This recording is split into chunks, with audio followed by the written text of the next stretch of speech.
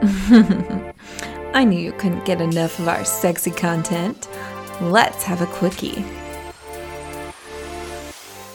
Welcome back, all you sexy souls. It's Mariah here, and I'm really excited to go over another quick episode of condensed sexy content. But before I do, I just want to take a moment to make a big old shout out to all of our patrons who support us on Patreon. I just want to say thank you so much because the podcast really could not go on without all of you.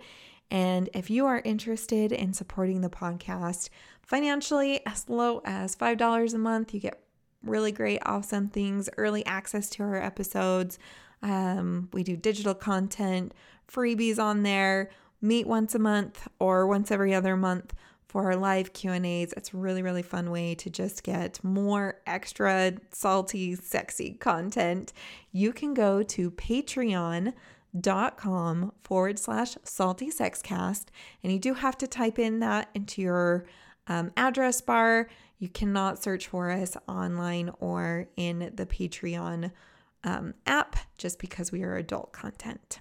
All right, so let's get into our quickie right now, which I don't want to go that quick right now. I want to enjoy and savor this moment. My goal isn't to be done as fast as possible today. My goal is to explore outer course.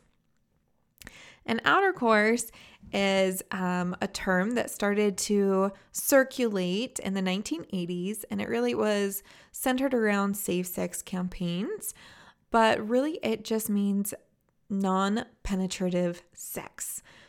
Some folks even consider it to be where the end goal is not climax or, orgasm, where they're really using the word outer course instead of foreplay, because foreplay is kind of hinting to it's supposed to be something before. And there's an expectation that there's going to be something that leads up afterwards, after this foreplay, whether it's penetrative sex or orgasm. It just kind of has a little bit of expectation in that word. So outer course leaves a lot of room to be explored and some of the pressure off. So outer course looks a lot like foreplay. You can do a lot of things just like you do in foreplay. It can be sexy talk, it can be rehashing good sex times or even fantasies, so you're talking about things, really just kind of working up, teasing each other.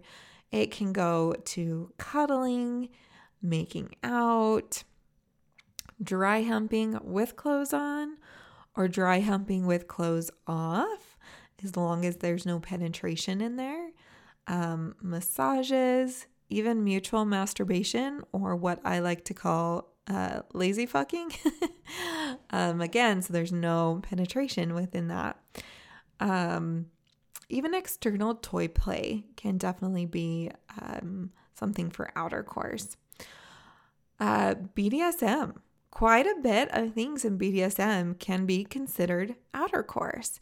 As long as there's no penetration involved, absolutely a play scene or a scene could definitely be considered outer course. Remember, you're being intimate and sexual without any penetration or even with the one goal of orgasm in mind. So spanking, bondage, role-playing, a lot of those that don't consist of penetration are absolutely live under that outer course umbrella. And even oral sex, a lot of folks believe that is part of outer course. Some also say that is great to stay off the table when you're considering outer course, especially when outer course is the goal of limiting STI exposure. And so that oral sex, again, can lead to spreading STIs. So if your main goal is to stay safe and have that safe sex practice, you'll just want to use protection when you're practicing oral sex, either a condom or a dental dam and other tools like that.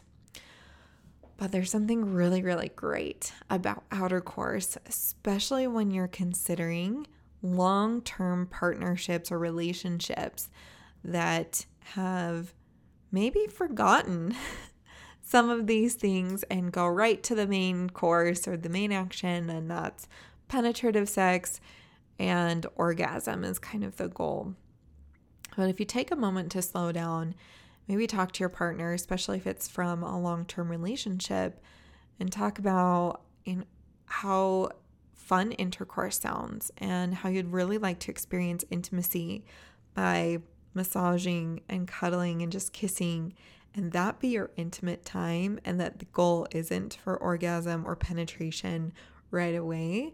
It can be really fun to reinvigorate some of those feelings that you forgot, or some of those fun things that you used to love but maybe haven't experienced since dating or early on in your relationship. We all fall victim to some of our routines, especially if it's in a long-term relationship. I know I have. And so just considering things that you can totally pick up and put on the table, like outer course, to explore one another in a new light. It's also a great way if penetrative sex leads to pain, or if you're avoiding pregnancy, or you are pregnant or just recently had a baby and you're wanting to heal from that, or high-risk pregnancy. Outer course is a great way to still stay intimate and connected with a partner or partners, and without having that penetration. It's also a great option if one of the members of your sex party it suffers from erectile dysfunction and struggles to hold an erection, or premature ejaculation. That's another way to extend an intimacy session or experience intimacy with one another without that expectation of typical performance. I want to say typical performance and just performance in general. There's so many ways to still build that connection with a partner or partners that doesn't have to include penetration. Then even some folks don't like to have sex on their periods, or are healing from a recent surgical procedure or other health things that are going on. Maybe even it's a breakout of herpes and they really still want to be intimate with their partner, but don't want to spread that to their partner.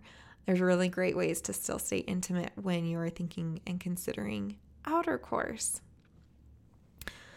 One thing I hope that I have stressed throughout today is that there really is no right or wrong way to engage in outer course. You can call it foreplay, you can call it outer course, you can call it fooling around. It is up to you, and it's up to you and your partner or partners how you want to address this. But hopefully it's just another vocabulary word you can put in your toolkit, and know that you have so many options to still be connected with yourself and with others. And that doesn't have to put you at risk. It doesn't have to just only lead to one thing. Expectations can be off the table and really explore all these new things. So hopefully I want to challenge all of you to add outer course into your vocabulary and explore what that means for you, and what do you like? Is there something that it's been a long time that you've explored?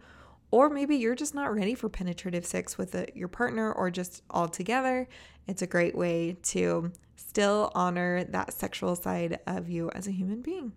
Hope you all have a great week, and we'll see you next week for some more sexy content. Bye.